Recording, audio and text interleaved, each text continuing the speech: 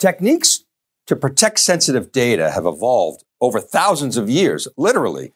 The pace of modern data protection is rapidly accelerating and presents both opportunities and threats for organizations. In particular, the amount of data stored in the cloud, combined with hybrid work models, the clear and present threat of cybercrime, regulatory edicts, and the ever-expanding edge, and associated use cases should put CXOs on notice that the time is now to rethink your data protection strategies. Hello and welcome to this week's Wikibon Cube Insights powered by ETR. In this breaking analysis, we're going to explore the evolving world of data protection and share some information on how we see the market changing in the competitive landscape for some of the top players. Steve Kenniston, aka the Storage Alchemist, shared a story with me, and it was pretty clever. Way back in 4000 BC, the Sumerians invented the first system of writing. Now, they used clay tokens to represent transactions at that time. Now, to prevent messing with these tokens, they sealed them in clay jars to ensure that the tokens, i.e. the data, would remain secure with an accurate record that was, let's call it quasi-immutable, and lived in a clay vault. Since that time, we've seen quite an evolution in data protection. Tape, of course, was the main means of protecting data and backing data up during most of the mainframe era. And that carried into client-server computing, which really accentuated and underscored the issues around backup windows and challenges with RTO, recovery time objective, and RPO, recovery point objective, and just overall recovery nightmares. Then in the 2000s, data reduction made disk-based backup more popular and pushed tape into an archive last resort media. Data Domain, then EMC, now Dell, still sell many purpose-built backup appliances, as do others, as a primary backup target, disk-based. The rise of virtualization brought more changes in backup and recovery strategies as a reduction in physical resources squeezed the one application that wasn't underutilizing compute, i.e. backup. And we saw the rise of Veeam, the cleverly named company that became synonymous with data protection for virtual machines. Now, the cloud has created new challenges related to data sovereignty, governance, latency, copy creep, expense, etc. But more recently, cyber threats have elevated data protection to become a critical adjacency to information security. Cyber resilience to specifically protect against ransomware attacks is the new trend being pushed by the vendor community as organizations are urgently looking for help with this insidious threat. Okay, so there are two major disruptors that we're going to talk about today: the cloud and cybercrime, especially around ransoming your data. Every customer is using the cloud in some way, shape, or form. Around 76% are using multiple clouds. That's according to a recent study by HashiCorp. We've talked extensively about skill shortages on theCUBE, and data protection and security concerns are really key challenges to address given that skill shortage. There's a real talent gap in terms of being able to throw people at solving this problem. So what customers are doing, they're either building out or they're buying, really mostly building, abstraction layers to hide the underlying cloud complexity. So what this does, the good news is it simplifies provisioning and management, but it creates problems around opacity. In other words, you can't see sometimes what's going on with the data. These challenges fundamentally become data problems in our view. Things like fast, accurate, and complete backup recovery, compliance, data sovereignty, data sharing. I mentioned copy creep, cyber resiliency, privacy protections. These are all challenges brought to fore by the cloud. The advantages, the pros, and the cons. Now, remote workers are especially vulnerable, and as clouds expand rapidly, data protection technologies are struggling to keep pace. So let's talk briefly about the rapidly expanding public cloud. This chart shows worldwide revenue for the big four hyperscalers. As you can see, we projected that they're going to surpass $115 billion in revenue in 2021. That's up from $86 billion last year. So it's a huge market. It's growing in the 35% range. The interesting thing is last year, $80 plus billion in revenue, but $100 billion was spent last year by these firms in CapEx. So they're building out infrastructure for the industry. This is a gift to the balance of the industry.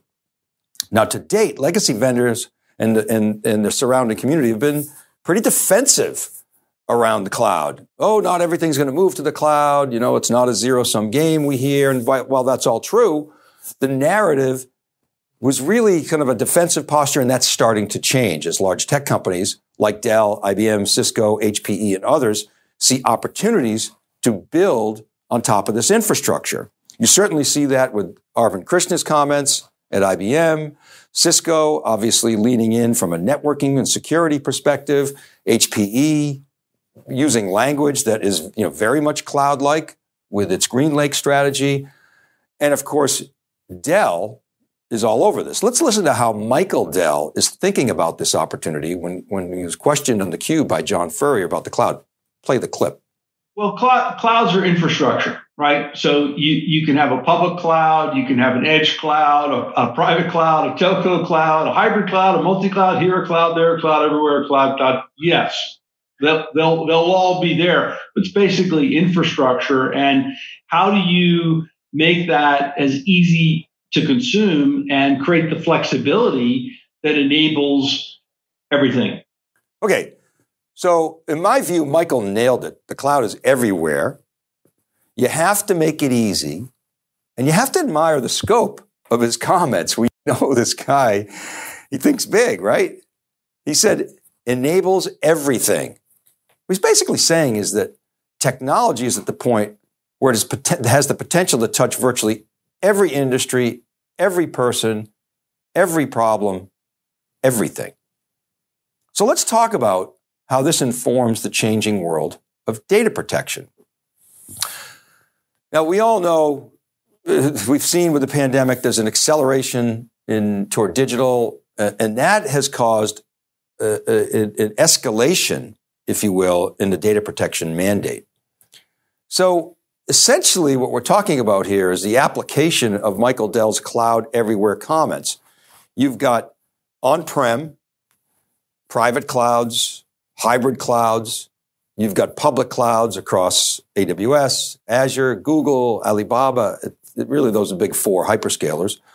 You got mini clouds that are popping up all over the place, but multi-cloud, to that HashiCorp data point, 75, 76%. And then you now see the cloud expanding out to the edge, programmable infrastructure heading out to the edge. So the opportunity here to build the data protection cloud is to have the same experiences across all these estates with automation and orchestration in that cloud, that data protection cloud, if you will. So think of it as an abstraction layer that hides that underlying complexity. You log into that data protection cloud. It's the same experience. So you've got backup, you've got recovery, you can handle bare metal, you can do virtualized backups and recoveries, any cloud, any OS, out to the edge, Kubernetes and container use cases, which is an emerging data protection requirement. And you've got analytics. Perhaps you've got PII, personally identifiable information protection in there. So the attributes of this data protection cloud, again, it abstracts the underlying cloud primitives, takes care of that. It also exploits cloud native technologies. In other words, it takes advantage of whether it's machine learning, which all the big cloud players have expertise in, new processor models like things like Graviton, and other services that are in the cloud natively. It doesn't just wrap its on-prem stack in a container and shove it into the cloud. No, it actually re-architects or architects around those cloud native services. And it's got distributed metadata to track files and volumes and any organizational data, irrespective of location. And it enables a sets of services to intelligently govern in a federated governance manner while ensuring data integrity. And all this is automated and orchestrated to help with the skills gap. Now, as it relates to cyber recovery, air-gapped solutions must be part of the portfolio, but managed outside of that data protection cloud that we just briefly described. The orchestration and the management must also be gapped, if you will. Otherwise, you don't have an air gap. So all of this is really a cohort to cybersecurity or your cybersecurity strategy and posture, but you have to be careful here because your data protection strategy could get lost in this mess. So you want to think about the data protection cloud as, again, an adjacency or maybe an overlay to your cybersecurity approach. Not a bolt-on. It's got to be fundamentally architectured from the bottom up. And yes, this is going to maybe create some overheads and some integration challenges, but this is the way in which we think you should think about it. So you'll likely need a partner to do this. Again, we come back to the skills gap. We're seeing the rise of MSPs, managed service providers, and specialist service providers, not public cloud providers. People are concerned about lock-in, and that's really not their role. They're not high-touch services company. Probably not your technology arms dealer. Excuse me. They're selling technology to these MSPs. So the MSPs, they have intimate relationships with their customers. They understand their business and specialize in architecting solutions to handle these difficult challenges. So let's take a look at some of the risk factors here and dig a little bit into, the cyber threat that organizations face. This is a slide that, again, the storage alchemist Steve Kenniston shared with me. It's based on a study that IBM funds with the Ponemon Institute, which is a firm that studies these things like cost of breaches and has for many, many, many years.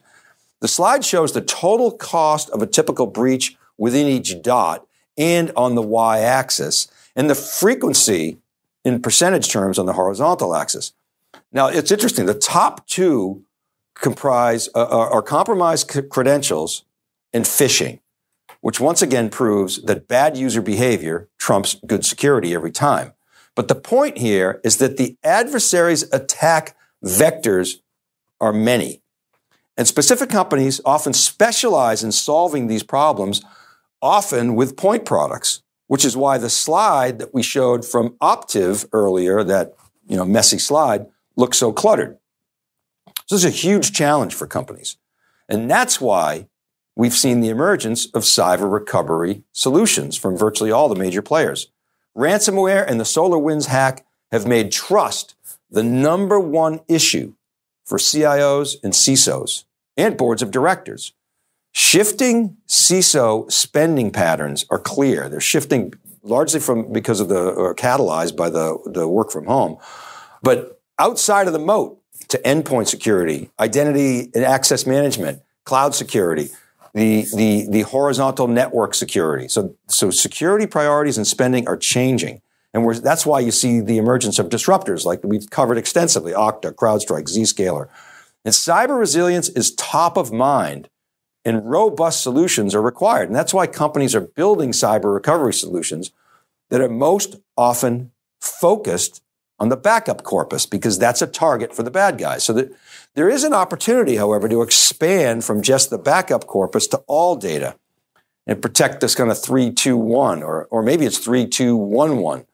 3 copies, 2 backups, a backup in the cloud, and one that's air-gapped. So this can be extended to primary storage, copies, snaps, containers, data in motion, etc., to have a comprehensive data protection strategy.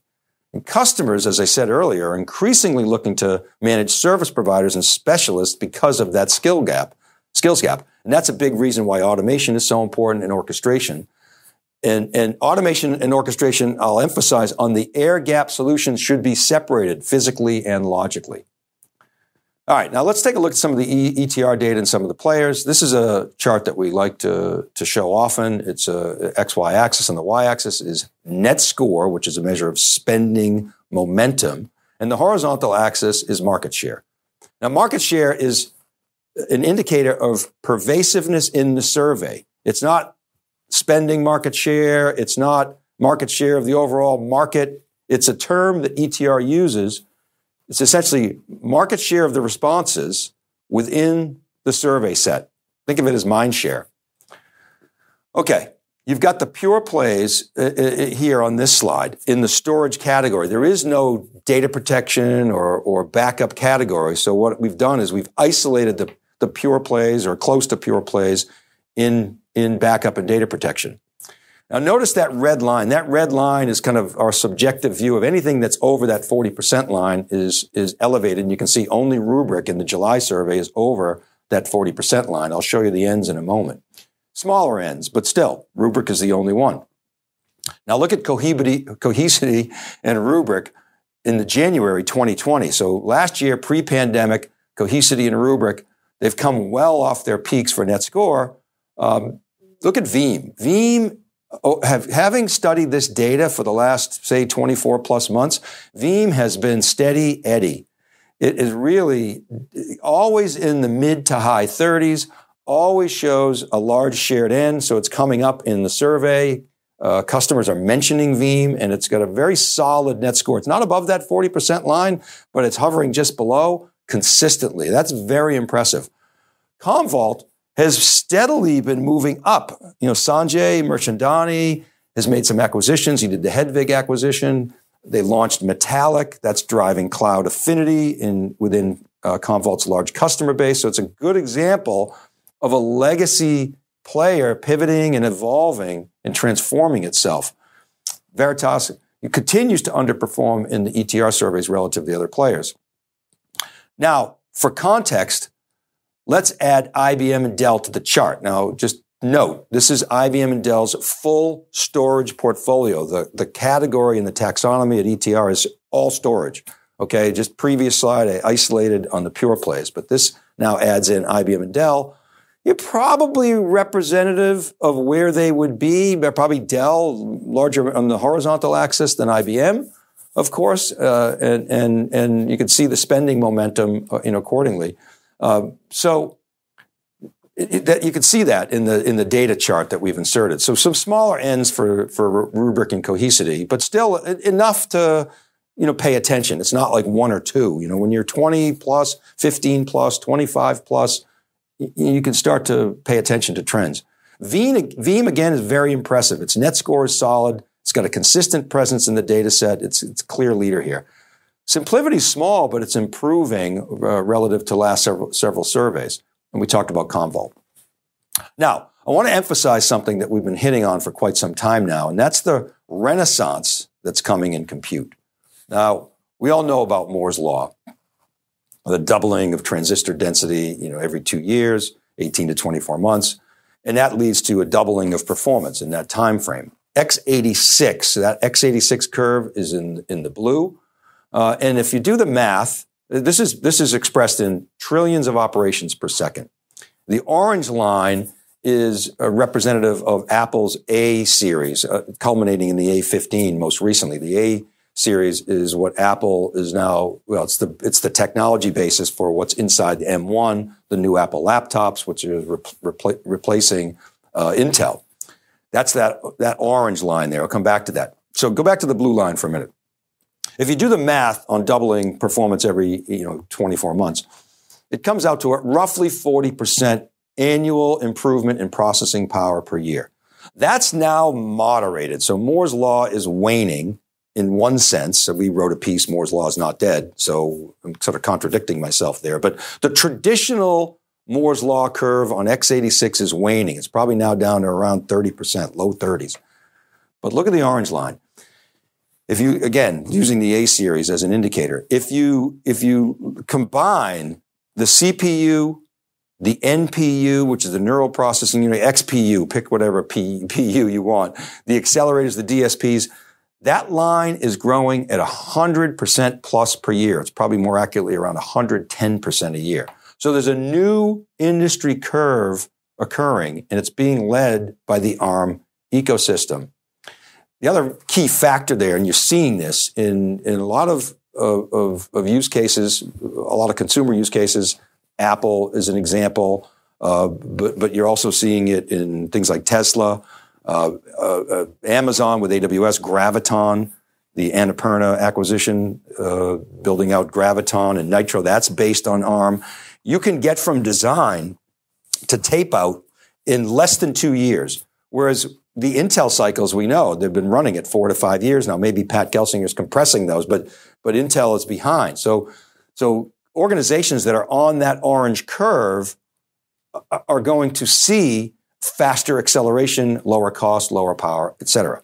All right, so what's the tie to data protection? I'm going to leave you with this chart. ARM has introduced its confidential compute architecture and is ushering in a new era of security and data protection. Zero trust is the new mandate.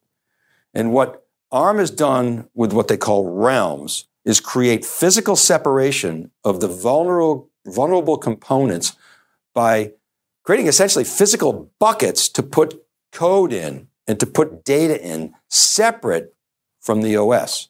Remember, the OS is the most valuable entry point for hackers, or one of them, because it contains privileged access, and it's a weak link because of things like memory leakages and vulnerabilities. And malicious code can be placed by bad guys within data in the OS and appear benign, even though it's anything but. So in this architecture, all the OS does is create API calls to the realm controller. That's the only interaction. So it makes it much harder for bad actors to get access to the code and the data. And importantly, very importantly, it's an end-to-end architecture. So there's protection throughout. If you're pulling data from the edge and bringing it back to on-prem or the cloud, you've got that end-to-end architecture and protection throughout. So the link to data protection is that backup software vendors need to be the most trusted of applications. Backup software needs to be the most trusted of applications because it's one of the most targeted areas in a cyber attack. Realms provide an end-to-end separation of data and code from the OS and is a better architectural construct to support zero trust and confidential computing in critical use cases like data protection / backup and other digital business apps. So our call to action is backup software vendors, you can lead the charge. ARM is several years ahead at the moment, head of Intel in our view. So you got to pay attention to that, research that. We're not saying over-rotate, but go investigate that. And use your relationships with Intel to accelerate its version of this architecture, or ideally, the industry should agree on common standards and solve this problem together. Pat Gelsinger told us on theCUBE that if it's the last thing he's going to do in his industry life, he's going to solve this security problem. That's when he was at VMware. Well, Pat, you're even in a better place to do it now. You don't have to solve it yourself. You can't, and you know that. So while you're going about your business saving Intel, look to partner with ARM, I know it sounds crazy, to use these published APIs and push to collaborate on an open source architecture that addresses the cyber problem. If anyone can do it, you can. Okay, that's it for today. Remember, these episodes are all available as podcasts. All you got to do is search Breaking Analysis Podcast. I publish weekly on wikibon.com and siliconangle.com. Or you can reach me at dvellante on Twitter. Email me at david.vellante@siliconangle.com. And don't forget to check out etr.plus for all the survey and data action. This is Dave Vellante for theCUBE Insights powered by ETR. Thanks for watching, everybody. Be well, and we'll see you next time.